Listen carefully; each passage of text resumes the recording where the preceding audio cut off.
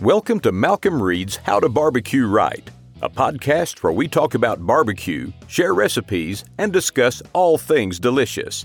And now, here's your host, Malcolm and Rochelle Reed. Hey, welcome back to How to Barbecue Right. I'm Malcolm Reed, and before we get started today, I got some exciting news. We got a brand new sponsor, and I'm just going to tell you about it, Shell. It's Schwank Grills. How do you spell that? SCHWANK Grills. It's real easy. But let me tell you about Schwank Grills. It's a portable 1,500 degree cooking machine, Shell. It uses infrared heat, which is perfect for cooking steaks to perfection in only 3 minutes. So you can cook a ribeye steak in 3 minutes on this thing. The Schwank Grill cooks just like those fancy 1,500 degree grills that they use at steakhouses like the Denver Palm, Morton's, even Roost Chris. I know you've been to Roost Chris and Morton's. I love it. They cook some good. You get that nice sear on the outside. That's what I like about those. But you can cook just about anything from steak, lobster, even pizza. They have accessories available like pizza stones and stuff like that for these Schwank Grills. They're giving our listeners $150 off a new purchase of one. So go check out their website. You can find the link and the code in our description. Welcome aboard Schwank Grills. That is SCH Wank. Grills. That's a catchy name, Schwank. So, Shell, how are you today? Joined by my lovely wife, as always, and Tyler on the board. Doing great. Wonderful. We've a week back from vacation. Yes. This was a tough week for me. It's a tough week. You had multiple tantrums, a couple breakdowns. I have been thinking all week about going back to the Caribbean. Because the Bahamas is barely the Caribbean. Yeah. Like, it's pretty much Miami South. Yeah. So it's not as hot as I like it, but it's February. So, I mean, what we get, some 86 degrees? No, yeah, probably got to 86 one day there, which with the sun out, I got burnt up. I mean, I got me a little sun. We had several warm days, and then the wind there was a storm blew in, and the wind came in, and it got a little cold. But all in all, we had a great time. It's great to reset a little there in the winter, and now it's ready for spring. I'm ready for spring. I'm ready to go back. I'm ready for spring. I'm ready for crawfish bowls. I'm ready for cookouts. I'm ready for sitting in a lawn chair outside, having a beer. Going to the creek. Put your toes in the water. All that, yeah. All that. The weather kind of faked us out the other day. It felt like it was like 80 degrees for a couple days. Then now it's been like 40 degrees. 50 degrees. Yeah, it was a little chilly this morning. I got long sleeves on. Yeah. I had to put my shorts back up. I was getting used to them. That fake spring. Yeah. I took wooden pair of pants with me to the Bahamas. I only wore them a couple times to those dinners where you had to. And the rest of the time it was shorts, swim trunks, flops, Crocs. Can you imagine traveling for a week and only taking one pair of pants? Is that your traveling pants too? No. Okay, no. so you technically had two pairs. Well, I wore jeans because it was cold when we left. So I wear jeans, but when I get there, I take them off and I put them in the closet, and I don't wear them again until I go back home. So I can get 2 flights out of a pair of jeans. But the other pants, you got to take some dress pants. So I just took some khakis, and I'd put them on, go to dinner. As soon as dinner was over, I'd go back and put shorts on. Malcolm's become a master packer. He wants to get everything in carry on. Heck yeah, I don't want to have to check nothing. So we've been doing this for several years. I've figured out what I make notes in my phone. What did I use? What did I not use?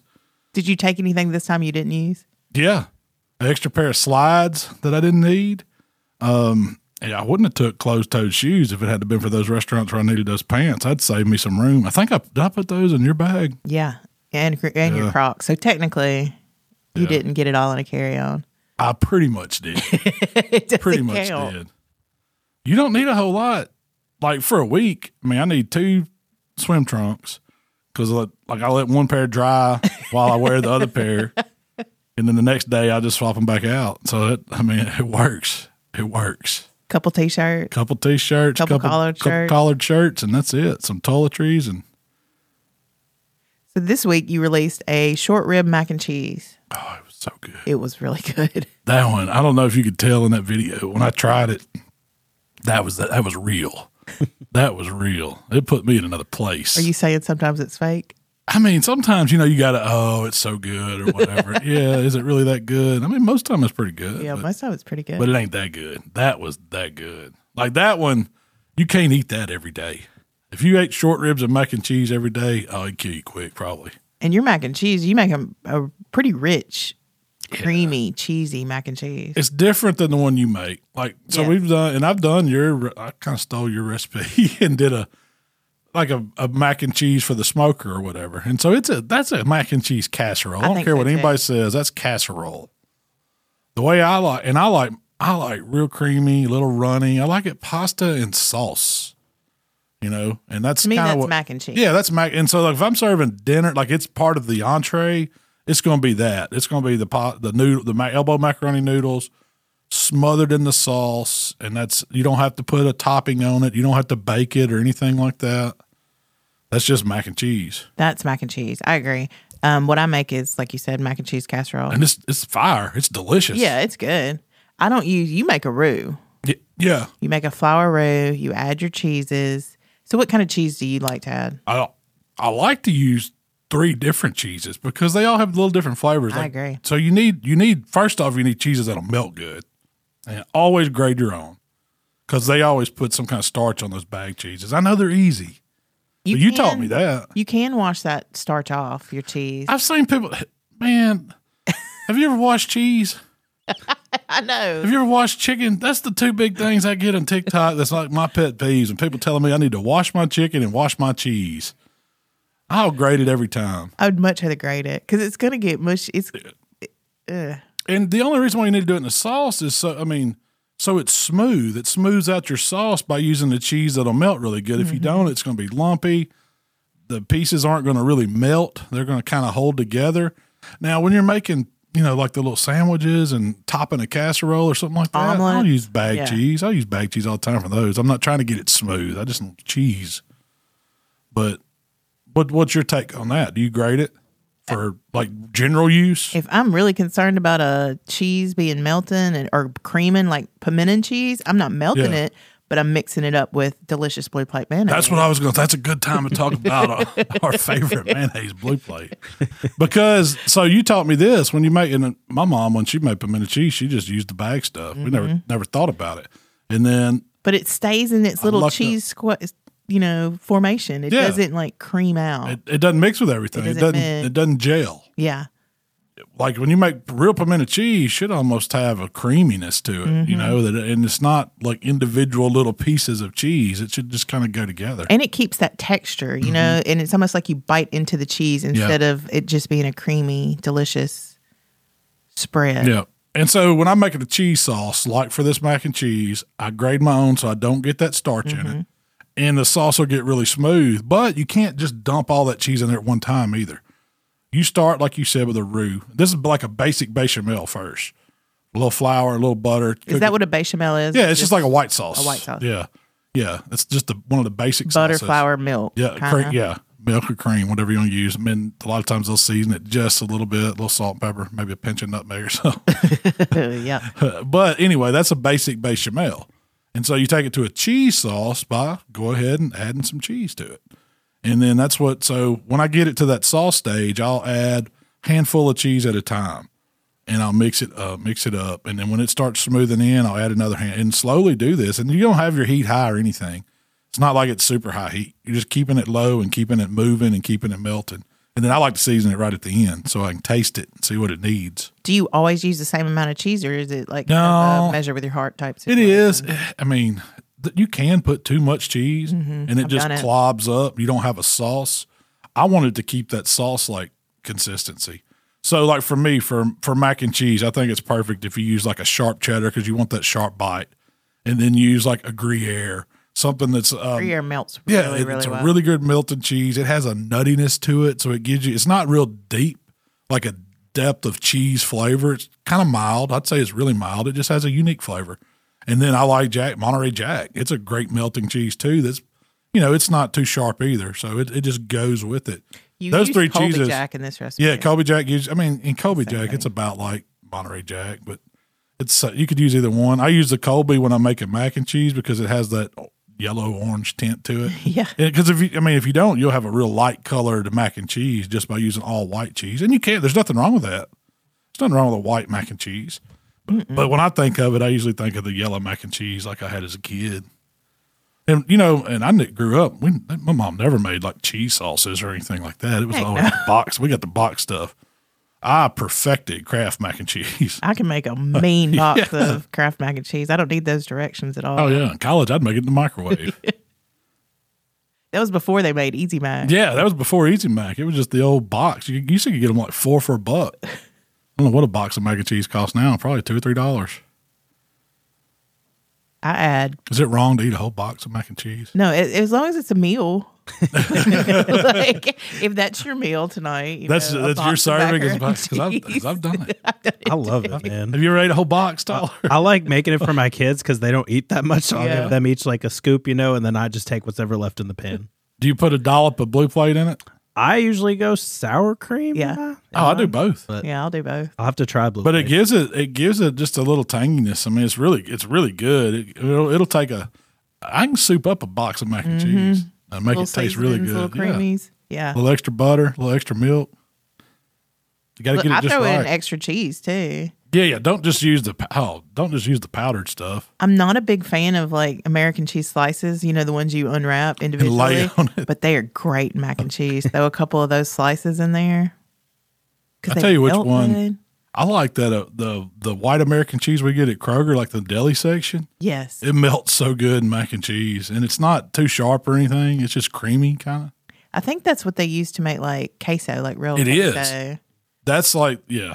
The I don't know if it's real queso, but it's American Mexican restaurant queso. But that's all it is The queso we know and love. the queso we know and love. Yeah. So, what kind of noodles do you put in your mac and cheese? Usually I just buy the elbow macaroni noodle. I mean, you could use whatever you wanted, I guess, but classic macaroni and cheese to me is elbow macaroni. I don't use the big giant ones. I like the big giant ones. Do you? I think the sauce gets in the inside of them and stuff. Yeah. I don't know what it is. You like the regular one. I don't like too much noodles. Is that crazy that I don't like too much noodles in my mac and cheese? But you love a penne. I do like penne noodles, but I wouldn't use them for mac and cheese. Although they probably wouldn't be bad. I don't know. Yeah. They would fill up good. Yeah. What if you made them out of mac and cheese out of manicotti? Like it would be the giant Which stuffed one's the manicotti manicotti? with it's the big tube noodle. Oh, okay. Stuffed it with mac and cheese, covered it with cheese. Sounds like a new recipe. Yeah. So short ribs. Now, You wanted to do a brisket mac. go sit down. I got a dog beside me. So you wanted to do a brisket mac and cheese. I did. That was my initial thinking. And what happened? You found some. I found something better. Well, I was thinking, so what could I do? I know I've seen people do like burn-in mac and cheese or brisket mac and cheese. That's a lot of cooking for mac and cheese. It is. But this is something special. This ain't just like your weeknight dinner or something like that. You're not just going to throw down a brisket or some short ribs on a weekly. You got to plan for that. Yeah. And so I was wanting something special, and short ribs, if you've never had them, it is one of the best parts of the cow that you can possibly eat when it's cooked right. You think so? I really do. Better than a ribeye? But way better than a ribeye. What? Okay. So you think the big beef rib, which is you've seen me say it, the beef rib, the best way I can describe beef rib is like ribeye steak on a bone that's super tender, like brisket point. And it's because it's got so much marbling in it. It stays juicy the whole time. The meat is just succulent when it's cooked right. You got to render it down. You got to do it slow. There's no hot and fast to this. It just takes time because it's really not a great cut.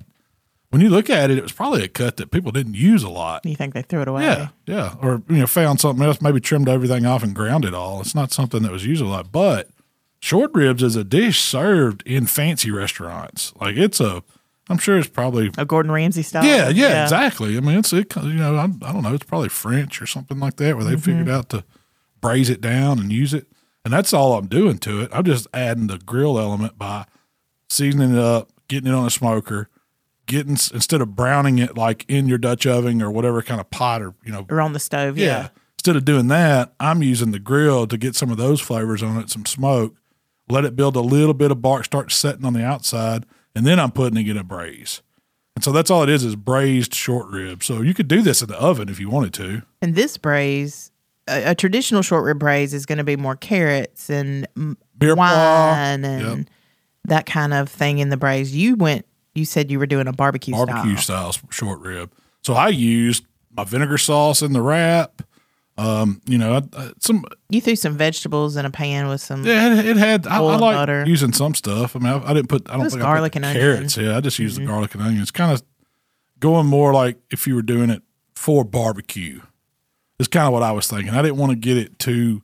Like I didn't want to add the wine. I didn't want to get it too fancy. Yeah, it's still, you wanted it to have those barbecue. Yeah, flavors. I wanted to have that barbecue element. Like I smoked it, kind of like a brisket, flavor wise. But man, it was good. It was really good.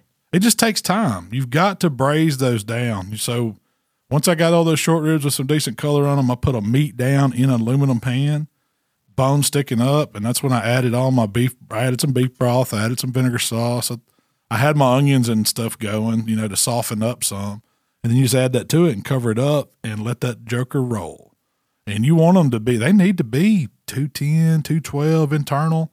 I mean, so you're taking it a while and you really can't rush it. I mean, it's okay to cook it, 300, 325. I probably wouldn't go much higher than that because you want a long cook because cooking it at too high of a temperature is going to rush it through and it's not going to give that fat time to liquefy. So, yeah, the meat's getting cooked, but it's not getting as tender as it possibly could by giving it time and letting all that collagen and that fat break down and just surround the meat and make it velvety. Because it should pretty much fall apart when you get it done. I mean, you want it to. This isn't something you're trying to slice with a knife.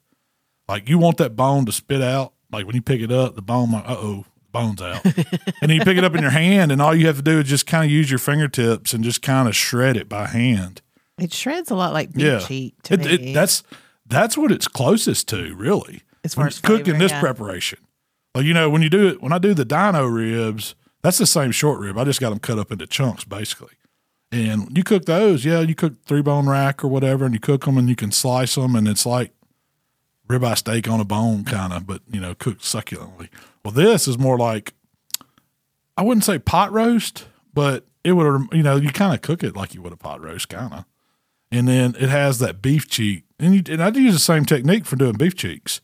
Just season them different, but you're just cooking them. Smoke on them and braise them down. And then when you shred them up, I don't even know if you could tell the difference between short ribs and cheek once it's all shredded.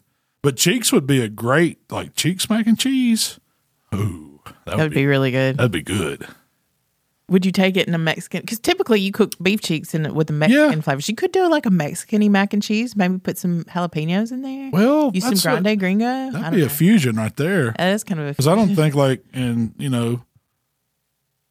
South American or Latin America or Mexican cooking or whatever, they don't use pasta too much. Yeah, it's more rice. You could do it, what it would be good with? Over rice. Like how you do chicken, cheese, and rice. Ooh. You could do cheeks, cheese, and rice. That's really and good. That would be really, really good. We might need to make that might be Cinco de Mayo or something. Cheeks, cheese, and rice. Don't that sound good? Heck yeah. I would do that. You can put a poblano or something on there or put poblano peppers in there when you braise it. At the local Mexican restaurant, they call chicken, cheese, and rice the white girl special. Yeah. Oh, this would be the fat boy special. Cheeks, cheese, and rice. Can you imagine that? Just some really good like cilantro lime rice or something, and then make that American cheese queso, and then do those beef cheeks like that and shred them over the top, and then just drizzle all of it, and then put a little sauce. Yeah. Ooh. Oh, it'd be so good. I'm down for that. Well, Mal, it's a good time right now for us to pay some bills. All right. The How to Barbecue Right podcast is brought to you by our friends at Primo Grills. Shell, did you know that Primo is the only ceramic grill made right here in the good old USA? What? Are you telling me that Primo Grills are proudly crafted here in the USA, ensuring top-notch quality and support for local craftsmanship? I sure am. Plus, Primo Grill not only delivers mouth-watering flavor, but because of their innovative oval design and superior ceramic construction, Primo Grills also gives you a ton of cooking versatility. Whether you're smoking low and slow or searing a steak to perfection, Primo Grills gives you the consistent heat distribution for mouth-watering results every time. What she said, y'all. Y'all visit primogrill.com and check them out. This past weekend, I made birria tacos. I can say we made birria tacos. I started the process and you kind of finished it, commandeered it. Yeah. But we did it the cheating way. Oh, yeah. Inside. It was the super quick way. We had some sirloin tip. Was it sirloin tip roast that I had in the freezer? Yeah. And I was like, we need to use it. I don't want it to go bad. So I thawed them out. Then Sunday morning, I woke up and I seared them in a pan. Did you season them? Yeah. What'd you season it with? AP and Grande Gringo. And then I seared it in a pan to get that crust. Mm-hmm.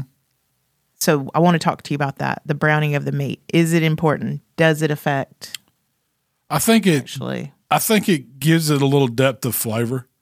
I've done it both ways where I've made a roast or something like that where I've just thrown it straight in the crock pot or roaster. And we threw our burritos in the crock pot. I'd personally, I'd rather brown it some or smoke it or grill it or do something just to get something going on the outside because you get those flavors. There's something about that reaction, that meat that's really, what's it, the Maillard reaction? Maillard. That's that browning of the meat and you get those flavors going in it and it gives it a depth. So as opposed to just putting raw meat in there and it just turning gray, we're getting some caramelization of the meat, I guess, or I don't know if it's caramelization, it's kind of browning, really. But that's what it does. I think, yeah, it's necessary. I did some research. Oh, little learning corner time. So, do you remember Alton Brown did a show all about does searing seal in juices? Yeah, meat juices? Vaguely. And he basically said that his experiment said it doesn't. If you're cooking meat, you're pushing moisture out regardless, you know. Mm-hmm. The more you cook it, the more moisture you push out. So there's no sealing. There's no searing to seal it in. Yeah. Or sealing. I can believe that. But the Maillard reaction actually does affect the flavor, is what my research in what kind of what? Like the caramelized surface of the meat will give you a richer flavor and it adds color to the dish, which makes sense. Yeah. Browning or caramelizing meat before putting it into a slow cooker isn't necessary, but it's worth the effort for flavor and a full-bodied end result. So if you wanted to taste better and look a little better, go ahead and brown it a little.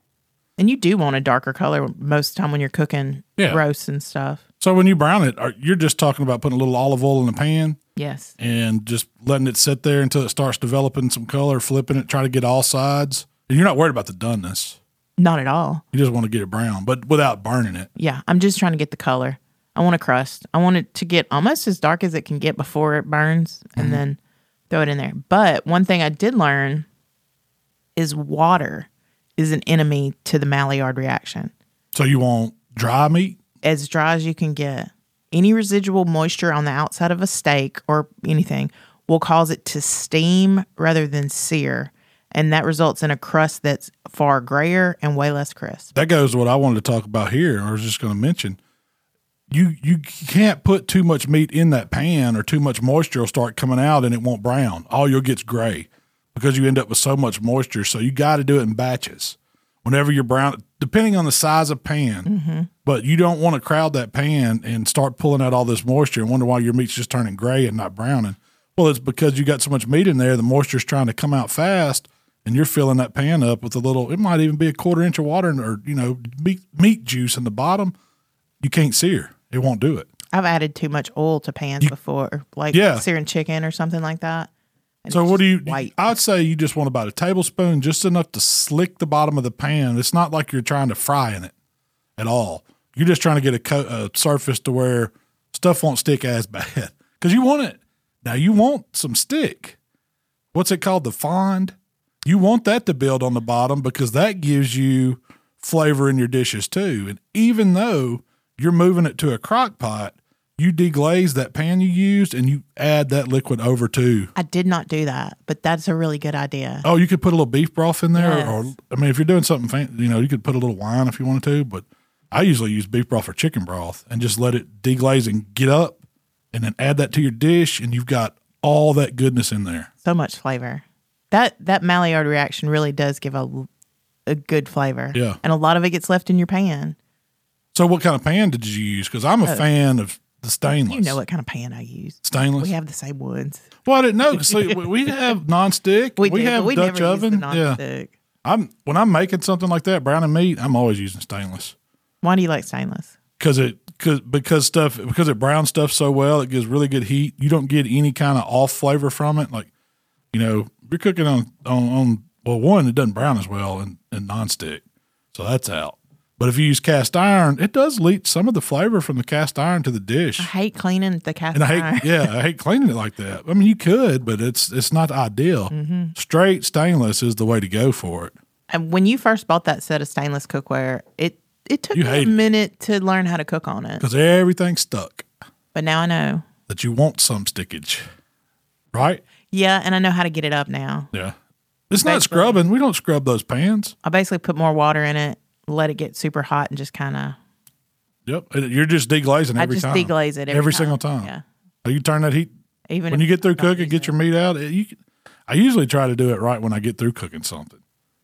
So if I'm cooking dinner and I've cooked in a stainless steel and I've deglazed, I made everything, made my sauce or whatever. If I'm not making a sauce with that gris, I call it, or fond in the bottom, I'll go ahead and add some water to it, let it deglaze, scrape it up, and then turn the heat off and just let it sit there until I get ready to clean dishes or, help you clean dishes. You don't help me clean dishes. I bring them to the sink.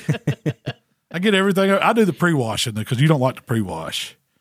That just means you rinse everything off really, really good in the sink with hot water, and then it goes to the dishwasher. Well, that's good. I appreciate that. You didn't realize I did that every time? You don't. But so my Bria, I bought a Bria sauce from Kroger. It just said Bria sauce. It was in a jar. Private selection. It was a private selection. I tasted it. I was skeptical. Boy, this ain't going to have much flavor. It was pretty good. Yeah. For as quick as it is to get going and not having to do all the stuff with the fresh vegetables. Now, I'm sure it's better. I'm sure it's way better. I would use it. I'd use it again. So I've already got an idea to use it. I pulled up a couple of recipes on how to make Bria. Yeah. And the ingredient list was 50 strong. Yeah, it was deep. And I was like, ew. Yeah, it is. It's a lot goes into it. And I saw Kroger had a sauce. I was like, you know what? We're going to try that. So what did you think? I thought it was really good. At first, when we used it, I told you it had a nutmeggy, cinnamony flavor that I wasn't crazy about. But once we actually built the Bria and added the cheese, and it was great. Yeah, you wouldn't want to eat it by the spoon. Yeah. It's a little strong.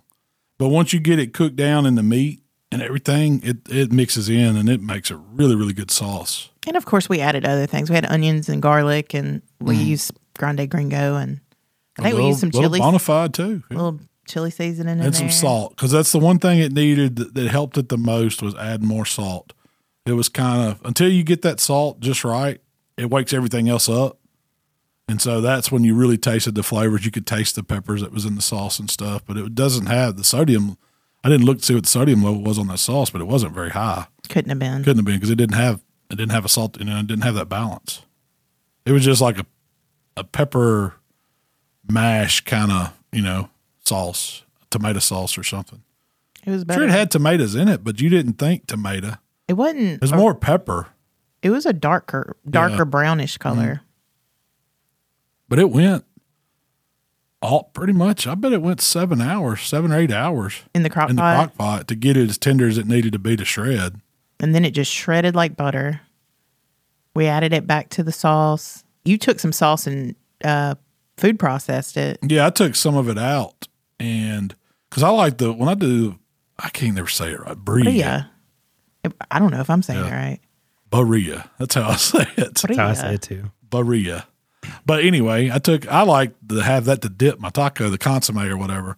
So I took some out, ran it through a little blender real fast. I did put it on the stove and get it, because I like it to serve it really hot. You want it warm when you're dipping your taco.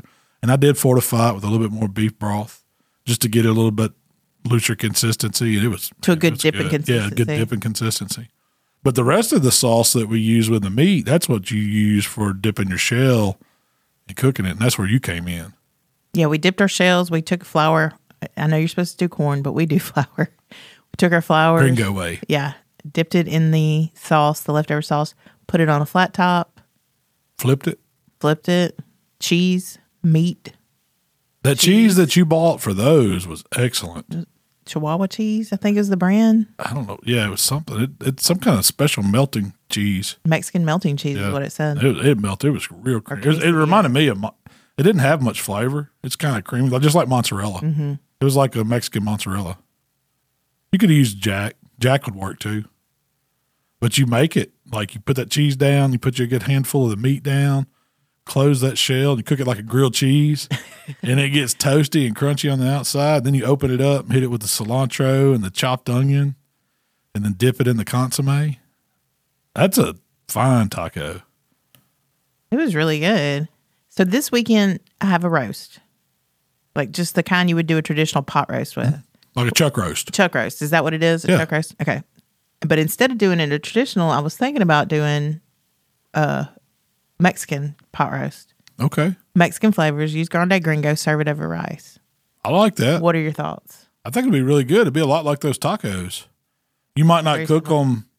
You might not cook that roast as far because you want it. You want it to. You don't want it just a shred like a taco shred. You want it to have like a pot roast. Yeah. Eat it with a fork or whatever. So with pot roast, I would throw in onion, celery, carrots while it cooks. So what would you do with this one? I'd definitely put onion. Yeah, obviously. Definitely some peppers. I might put a can of those. Chipotles. Ooh, peppers, like green peppers and red peppers? Yeah, you could put those. You got to watch your heat level when you start doing that. But, garlic and onion are two that definitely would be good in it. I don't know about, I just don't see a lot of carrots and celery. And I don't want Mexican the sweetness. style dishes. Yeah, yeah. Well, carrots bring some sweetness to it. You could put bell pepper and stuff like that if you want, because they're mild. Yeah, that's what I'm thinking. I could slice a bell pepper, like a red fajita pepper style. Mm-hmm. Throw it in there. Crock pot fajitas, is that kind of what it would be? Pretty much. Is that what it is? I could see it being good. So I got a couple questions for you. From the community? From the community. The Let's Get to Cooking Facebook community. This one I thought was an excellent question. Could be a whole, we could talk about this for the whole podcast. What is the proper way to use mop sauces?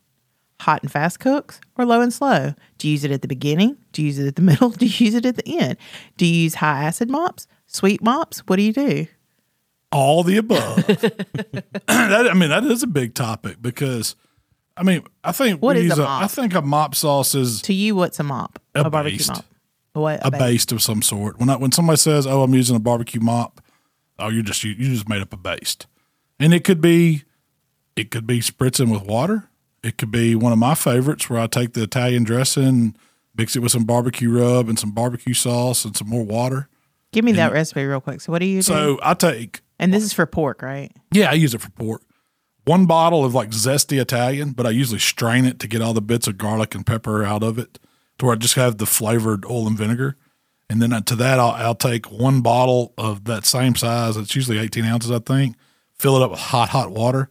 I'll pour it in there, and I'll start whisking in 1 cup of barbecue rub. To one bottle, I might use just half cup. Yeah, because usually I do a 3-bottle batch, and I use a whole cup. You probably don't measure either. And I don't. But I usually add like tablespoon of soy sauce, tablespoon of Worcestershire sauce, and that's it. It's that simple. Mix that up and use it with a mop. Now, often I would buy those old stick mops and use those, and that's what I would mop with. And it's great for basting ribs, basting pork butts. It's good on chicken. It's not really my thing on beef. And I don't know why. I just don't like putting that oiliness on beef. But some people mop beef.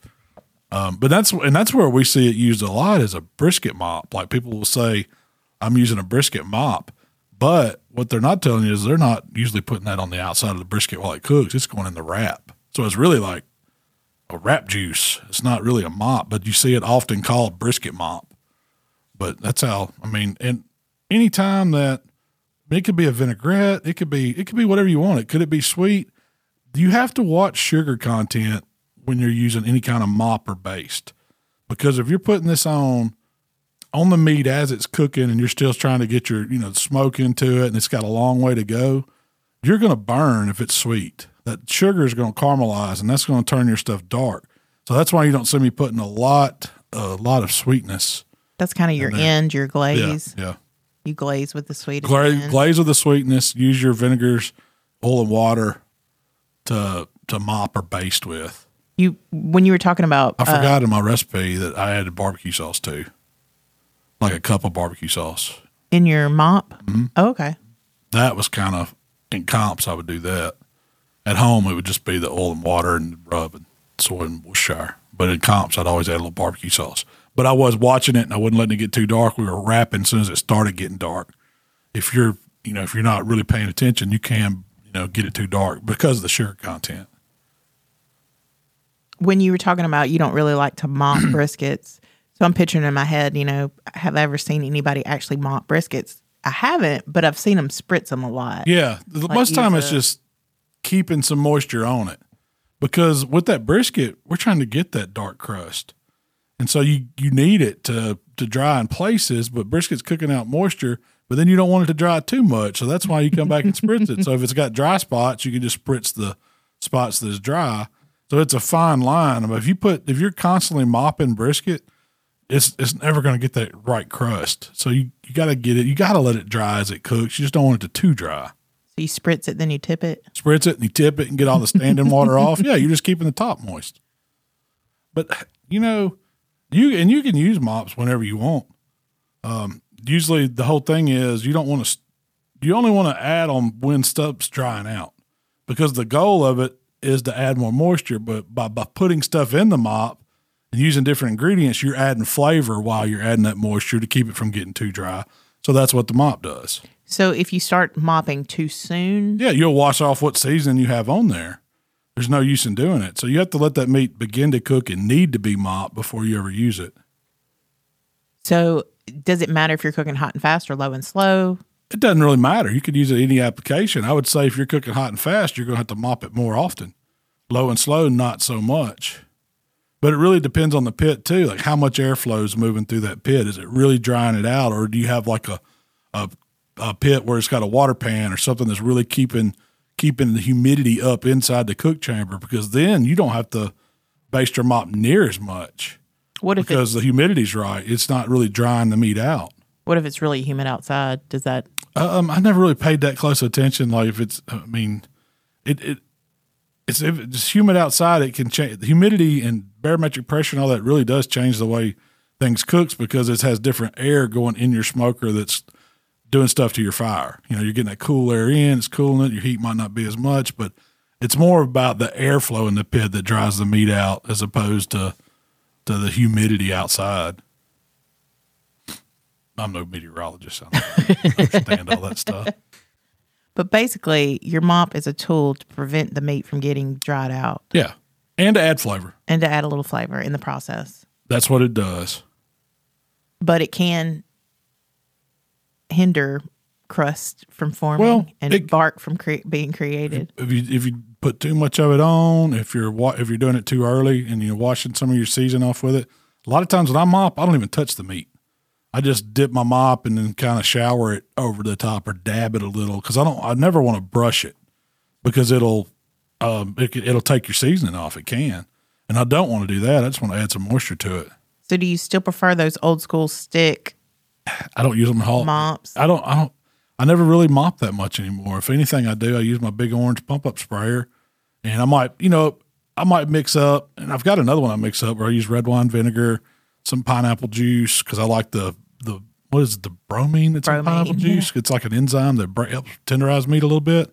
I'll add a little bit of that, and it does have some sweetness to it, so you're going to get a little bit more caramelization. And then I'll add some water, and sometimes I'll even put a little olive oil or some kind of oil in it, and it just makes like a quick little vinaigrette marinade, and I'll spray that. But I don't use it a ton. I like the bark, so I want a crust. I want that flavor on the outside. I don't want it to dry out and stuff, but I'm like right on that verge, because I really like that flavor as opposed to a sweet, saucy flavor on my stuff when I'm eating it for myself, or even for you. I think you kind of swayed me that way because that's the way you liked your barbecue. You didn't want all the glazes and the sweet stuff all over it. No. You want to taste the meat. So that got me to thinking I don't have to do so much to it. A lot of times we're overdoing it. That comes from my comp background. Yeah. Jazz everything up to 11. You know, you got to take it over the top to win, but And really it's good. you don't. And it's really good when y'all do all that. It's really good, but it's really good for a bite. Yeah, and I get it, because eating barbecue, you know, you don't need all that extra. You just want to eat the meat that's really been smoked and cooked right. It's all technique on how you cooked it. So someone wanted you to clarify the amount of broth in your gumbo recipe. I feel like we've talked about your gumbo recipe a lot. Yeah. Do you even know? Well, it's kind of a labor of love, but I would say I usually use 3 to 4 boxes. Oh, wow. At least 3 quarts. But you buy 4 boxes when But I always buy 4 just in case For I the need some intention, more. yeah. But you could also add water if you needed to, because you fortified it enough with flavor. if you've got one of I've those. used 2 and a quart of water, or how much ever. It really depends on your pot, how I'm trying to get it. I mean, my roux is going to thicken it up, so it's not going to be too runny. But I never make it it depends on where I'm at, where I'm making gumbo. If I'm making it at camp at Smokehouse, I have certain pots down there I use. If I'm making it at home, I've only got a certain pot, and I don't know if they're the same size. And I buy 4, and that's what I use. And I may not use it all, but I need to write it down. I don't have that recipe wrote down. It's like something I know how to do, but I don't have a recipe for it. So I need to take the time and do that recipe and write it down so people can duplicate it. Yeah. Because there's a lot of stuff that I cook that I don't have recipes for. You ask me, how do you cook this? I don't know. I just cook it. You can tell me. Yeah. I can tell you how to cook it. Yeah. But it ain't Give me a direction. When I think about it, it's like one of those things. Oh, I know. Or I can look at it. Oh, it needs more. I need some more juice. I need some more moisture. And I feel like you can kind of fudge that a little bit. Like if you add it a little much, let it reduce. Yeah, cook it down. That's right. That's right. If you need a little more, add some water. If you need a little more flavor, if the water, took the flavor. If you got it too salty or something, add a little water. Just turn it down a little bit. But you can always add that beef concentrate or chicken concentrate to get your flavors up with the water. But usually it's a cup of flour, cup of oil, 3 to 4 quarts of broth or liquid. That's the ratio. That's pretty standard for a gumbo, I would say. I don't always max it out because I like my gumbo to have a little body. I don't want it too runny. Yeah. I'm with you. I want to be able to dip my bread in it. Yeah, yeah. I mean, we're not talking Stand up. We're not talking spoon stand up. I mean, it's not. Yeah, like it ain't that. mashed potatoes. Yeah, but it does have a mouthfeel to it where you're eating that and not soup. To me, that's kind of the difference in soup and gumbo. Soup's kind of runnier. It didn't have the roux. Gumbo has the thickening agents. So I thought this was a great question. Are grill grates worth it if you have a pellet smoker? Yeah, if you want to sear steaks. My answer was it depends on your pellet smoker. Yeah, that's probably true too. Yours only goes up to 350. It's probably not going to. Yeah, ain't gonna make that much of a difference. I don't know. Those grill grates do carry a little bit higher temp. They'll concentrate it. Yeah, the way they radiate it, and when they're heat up right over that deflector shield, you can get some really good heat out of them. And I've even some of the pellet grills, they have like the little door or the little hatch you can open up to get to the fire pot. And if you got grill grates over that, it's just like being on a fire over a regular grill.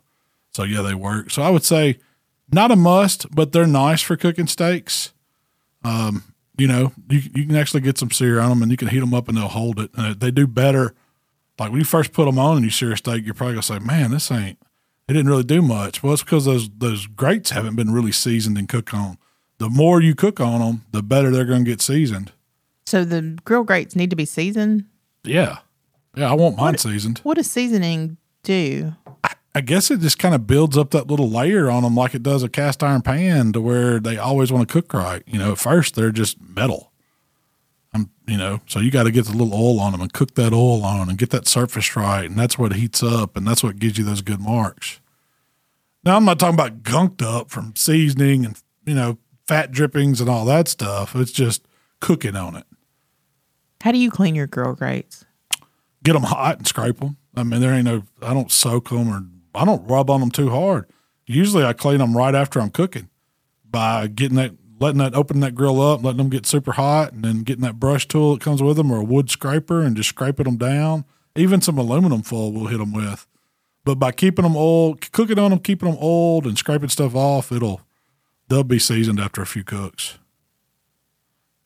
It's a lot like seasoning that, you got to season your Blackstones or your Weber griddle flat irons or whatever they're called. You got to season your cast iron. You got to season your cast iron. You got, it's got to be broke in. You get seasoned smokers when I first cook on them. You just, cut them on right out of the box and go to cooking on them. It's not going to be as good a flavor as doing that burn in and, cooking off everything that's on there from. So what is a burn in? It's where you get that grill hot, but what it's doing is cooking off any kind of oil that might have been, or residue that may have been left on there from the manufacturing. That's why, but you should do it with every pit. Just burn anything off that might be on there. Even if you make a homemade one, you never know, you might have left some stuff in it. So you wash it down, try to get it clean, and then spray it with some cooking spray and heat it up real good. That's seasoning the pit. And just let it run for a couple hours. Yeah. Most pellet grills have a burn in or break in period. Oh, they do. They'll tell you, you run them at this temperature for so long, then raise it up and run it at this temperature for so long, and then you can step it back down and shut it off, and then you're ready to go cooking. Instead of just turning it on and filling it up with meat and rolling, you got to burn some of that stuff off. I'm kind of hoping you were willing to cook a steak for dinner tonight. I'm fixing to go rolling. After I get through throwing a few strikes, I may cook a steak. Depends on how the beers are tasting at the bowling alley. Think they got cold Miller Lite there? I bet they do. You might be the first one to buy one. I think we're going early, but we are fixing to 2 o'clock. Employee Appreciation Day. It's Employee Appreciation It's Friday. National Employee Appreciation Day. Oh, I didn't know that. Yeah. It really is, wow. Tyler, Jacob, I appreciate you guys. Thank you. So we're going Take you bowling today. We're going lunch and bowling. Heck yeah. Where are we going to lunch? Georgia Blue. Okay. It's a chain, but I've never been. Never been either. Yeah. Sounds interesting. Have you looked at their menu? No, I haven't. I don't know what is it, bar food or? They got a little bit of everything, right, I think Jacob? it's like an O'Charlie's or. Okay. Yeah, he said just like a bar. So. Yeah. Okay. Yeah. Oh, they have a bar? Pre-game. That's all, that was his trigger word there. I mean, the only other options to take for lunch are what's up there? There's a Corky's. Actually, I ate Corky's last night. Oh, How did was you? Corky's? Yeah, it was. Did you get the catfish? My wife did. So like, Dude, surprised their catfish is good at Corky's. I couldn't get Ashley to eat there for like a long time when we first moved here because I have always loved their pulled pork, baked potato. Yeah. And so I would go there all the time, take the kids and stuff. And she was just, I don't know, she would never try it because I guess she's a barbecue snob now that I work here. And you guys send home too much good stuff. But she went out with her friends to a movie and Corky's was the closest, I think, restaurant nearby or something like that. So the parking lot. I was like, I know they have really good catfish. Like, I was like, we've met the guy that is kind of over Corky's and stuff. He's always talking about the catfish, so get the catfish. She tried the catfish sandwich and she was like, man, this is too good. It is. So now she wants to go all the time. It is good. Their barbecue's pretty good. We can't. Michael, he protests. Their He will not go to sauce Corky's. is trash. That's why. He likes sauce and he hates Corky's sauce. Which I don't hate it. They have Hey, that used to be part of the burn ass chicken. I would buy the big jug of Corky's at Sam's. So what's the burn ass chicken was your competition chicken recipe? For backyard. Yeah, for backyard chicken competition. ancillary contest. Yeah, it was Corky sauce. You take chicken thighs, Yeah. marinate them in zesty Italian That was dressing. it. Just that, nothing else. Pretty much frozen chicken thighs. You know where I get them? Aldi. I would buy the frozen because I didn't have no money. I didn't have nothing. We were barely doing good to go cook. So I was trying to budget every dime. So I'd go to Aldi and buy me the bag of chicken thighs, froze, dump 2 bottles of like Kroger, the cheap, or maybe Aldi Zesty Italian. Into the bag. Yeah, I'd put them. Yeah, usually, but I'd put it down in a Ziploc bag because that bag always leaks. I don't know. It's got holes all in it. But so they go in a Ziploc bag and then just throw them in the beer cooler or whatever cooler I had, meat or whatever in at the time. We didn't care. And then they'd sit in there for a day, like just be Italian soaked up. You take them out of there and throw some number 5 or whatever kind of seasoning we number had back 5, Flavorade. then. Flavorama. Flavorama, that's what yeah. it was, Flavorama. Number 5 would go on them, and then they'd go on the hottest Weber I could get. The whole time, just pounding MLs. It was burning the chicken. And then I'd have a jug of the gallon jug of the Corkies, and I'd throw it in a pan and get it warm. And nothing else. You didn't season the Corkies or anything? No, nothing. I'd take them burnt thighs and put them in that sauce and wallow them around good. And then I would take care to do this. You throw them back on that grill, but a lot of times my charcoal doesn't get to where it's burning out by then. And so I put them back on there and just flip them until it starts caramelizing and charring. First place. All the time. All the time.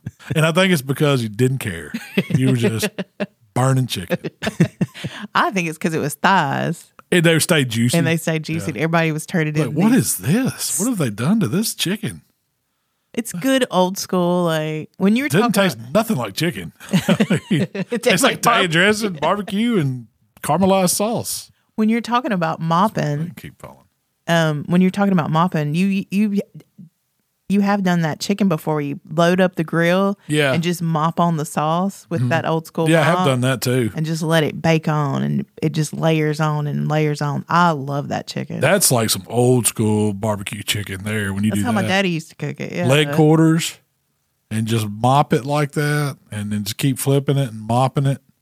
It's like something about that's good, man. And the chicken, the skin is not the best, but it's delicious. It's not going to be like a crispy bite through skin. See, I figured out how to do those leg quarters and get them crispy on the pellet grill, and they are fire. Now they're not the same as that baked on, keep tossing on, flipping and turning burn chicken like what you're talking about. Mm-hmm. It's just, but you can get those crispy leg quarters on the pellet grill. How do you do it? Just like we do wings. You got to crank that temp up 375, 400. You can cook a leg quarter in about an hour and 10 minutes, and they're juicy, cooked fully, the outside skin, as long as you get it dry and then season it. I usually spray a little cooking spray on it, season it, and then that'll kind of fry that skin a little bit so it gets crispy like we do wings on a pellet grill. You had one recipe where you used a spicy Mississippi, is what you called it, spicy Mississippi chicken, but it was like a real coarse rub seasoning that you mixed up, and you coated that chicken in it, and then we served it with white sauce. It was good. It was really good. So I gave Mark the rest of that seasoning, and he loved it. He's like, man, if you don't bottle this, I'm going to. And he thought it was great. It was just some stuff I threw together. What did I call that? Mississippi chicken or something? Yeah, like that? Spicy Mississippi chicken. And it was just chicken quarters, and I think you did it exactly that way. I think you put it on the pellet grill and let it get crispy. I need to cook that again. It's time to eat that. That sounds good right now. Do you think that pellet grills are the best way to get crispy chicken skin? Have you found any other way? I mean, besides frying them? Besides frying them. Grilling and smoking. Yeah. I would think so, other than, like, it's hard. That's hard to do on, like, a regular smoker or a regular grill, like a Weber grill or something. Pellet grill. And what happens is it's moving so much air to keep that grill that hot that it's kind of dehydrating that skin. Air frying it. It's kind of like, it is. It's kind of like an air fryer. It really is. At 400 degrees, man, it's rocking. You think it gets it crispier than doing like that bacon soda? Yeah. I've done that and it works. But there's a fine line between that mealy texture it gets, because you can easily get too much of that stuff on the skin. I think just letting it sit in the air dry makes more difference than anything. Letting the skin air dry as much as possible before you put it on the pit, it really helps. And it really air dries the best in the refrigerator, because I guess your refrigerator's moving there and you don't realize it, or something's different about the air in it. But because you just set chicken on a rack in the refrigerator, not on top of each other, spaced out, it'll dry that skin pretty quick. It's also probably not letting it like warm up, which brings moisture to the surface. Yeah. But the problem is remembering to pull your chicken out in time to let it fully dry before you cook it. That's right. Because most people are taking that chicken out of the big, because it comes in, like, when you buy leg quarters, it's usually the cheap bag. Same thing I'm talking about, like the Aldi bag. There'll be 5 or 6 leg quarters jammed off in there. You may have to do some trimming on them. Or may not. You might get a backbone up in there. Now, when you say wash chicken, that's the one chicken that I typically wash. What, bag chicken? Bagged leg quarters. For some reason, I don't know what they do to those. It's just cut it off and throw it in the bag, it seems like. But I do always wash those, because you always have to trim on them some. They don't, like, when you get, these aren't like the fancy ones. These are the leg quarters that are usually 49 cents a pound Yeah. or whatever. Yeah. You can get a bag of them for $3. I cooked a lot of these back in the day because I was broke. And so that's what we would do on Friday night. We'd buy the 12-pack of cheapest beer we could afford and a bag of chicken quarters. And we'd Milwaukee's have best. have a party. We're smoking on the patio of an apartment. This was like college time. We're barbecuing. You got some nasty old leg quarters and what kind of grill? Oh, it was Richie's. Like, it was one of them old, I don't know what brand it was, but it's like the side chamber with the side fire, side firebox and smoke chamber. Are you talking about when you lived over Yeah, in the church light. Yeah. No, what are those called? I forget what apartments those were called. But they're by the hospital. When I knew you? Yeah, you know me. You don't remember when we'd cook chicken out there? Me and Richie'd always be cooking chicken. Y'all usually had one night I a was week. perfecting my skills. You didn't even know it. You just thought we were drunks. I didn't know you were practicing You for didn't know I your was future practicing career. my future career. You too can have a career in barbecue. Buy you some chicken thighs and some beer. Make it a weekly routine. Well, Tyler, what's going on in the community? Have we got anything, giveaways coming up or anything? Yeah, we'll have a giveaway coming up really, really soon. So y'all make sure to head on over. Easter's right around the corner. We got to have a giveaway for Easter. I'm thinking something with that white sauce and a couple other things. So we're gonna flesh all those details out, but it'll be up real soon. It's gonna be on Facebook.com/group/H2Q community. It's really an awesome place to hang out. I know all of us are always in the comments, and then there's tons of other people that are like-minded grillers that are all in the comments and sharing recipes and stuff like that. So it's really just an awesome place to kind of hang out on Facebook. So. It's where we get a lot of, I love when people ask questions because it's where we get a lot of topics, a lot of things to talk about on the podcast. Yeah. What when you think of Easter, what food do you think of? Ham. Do you? I kind of think of deviled eggs. Yeah. I don't know why. Deviled eggs. Well, because of Easter eggs. I think of deviled eggs. That'd be a good one. Like, let everybody send in the pics of their deviled eggs or whatever. If you got a Ooh, that's recipe. a good one. That is a good one. I did one the other day. It's going to be I think it's going to be a TikTok or something. We'll see how it turns out. Cajun. It was a really good deviled egg. The filling was really good in it. Cajun deviled eggs. We'll talk about that later. Okay. I do have some questions about that. But All right. Well, Shell, what else you got today? that's all I have. We spring break's coming up. Easter's coming early this year. We got a lot of stuff going on, but Heck yeah. We're already into March. It's the first day of March. I can't believe it's March already. 2 months down. Spring break's coming. But that's all I have for you today, Malcolm. It's time for you to go get your I got to go Your stretch. roll on. Yeah, I got to go get my stretching in. Get warmed up a little. You think they'll let me throw a few frames before we start counting them? yeah. I suck at bowling. I want you I'm to, talking about the worst. you kind of look like you would be good at bowling. Yeah. Yeah, maybe at one time. I was in a bowling league. I could. We had shirts and everything. I was the weak link. I would join a bowling league. I would be the guy that I could tote. I think it was 4 pitchers of beer in each hand. So I could by the handles. I could get 4, and so I would go to the beer, the little concession stand and get the beer and bring back. I think that's the only reason why they had me, because I was entertaining. You're the hype man. I was like, yeah, we're going to give him the beer.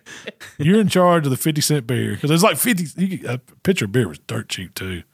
I think they were like $4 pitchers or something back then. This is a while ago. Back then. Before 2000. I remember they used to have That's crazy when you think about it. before 2000. Before 2000. I remember when they had quarter draft beers. Yeah. Oh, yeah. Oh, worst hangover ever. Oh, man. I forget. 616. They used to do dime. We would go there on Thursdays for dime beers. Take $1 and you were ready. Do you ever do Drinking with Lincoln, where they'd sell penny pitchers? No, we never had that. It was like a Monday. Dime's or the Tuesday. cheapest. I mean, I think Silky's was 50-cent draft. But those were the days, 50-cent drafts. It was like milk. Oh, it was the Milwaukee's worst. Beast, they Yeah. could sell them. It was the worst. You could tell it had been refrigerated and They were just trying to clean out heated those and cooled many kegs. times. Yeah. Yeah. Now everybody just gets excited for dollar margaritas at Applebee's. So Do they have those? I think so. Oh, I think man, they I still didn't know do. that. Do they? What? I'm gonna have to start going back to Applebee's. Got that one in Senatobia. Bourbon Street Steak. Well, Matt, that's all I have for you today. All right. Well, we appreciate everybody hanging out with us today. We will be back next week. Are we coming back next week? Spring break? No, it's not. Okay. Spring break's in 2 weeks, Okay. but we'll be back then. Yeah. too. Well, we'll be back next week. Thanks for listening. We'll see y'all next time. What was I supposed to say here? If you'd like to connect with Malcolm, it's How to BBQ Ride on Facebook, Instagram, Twitter, TikTok, and of course YouTube. If you'd like to connect with me, it's Miss Southern Shell on Instagram and TikTok. All right, well, we gone.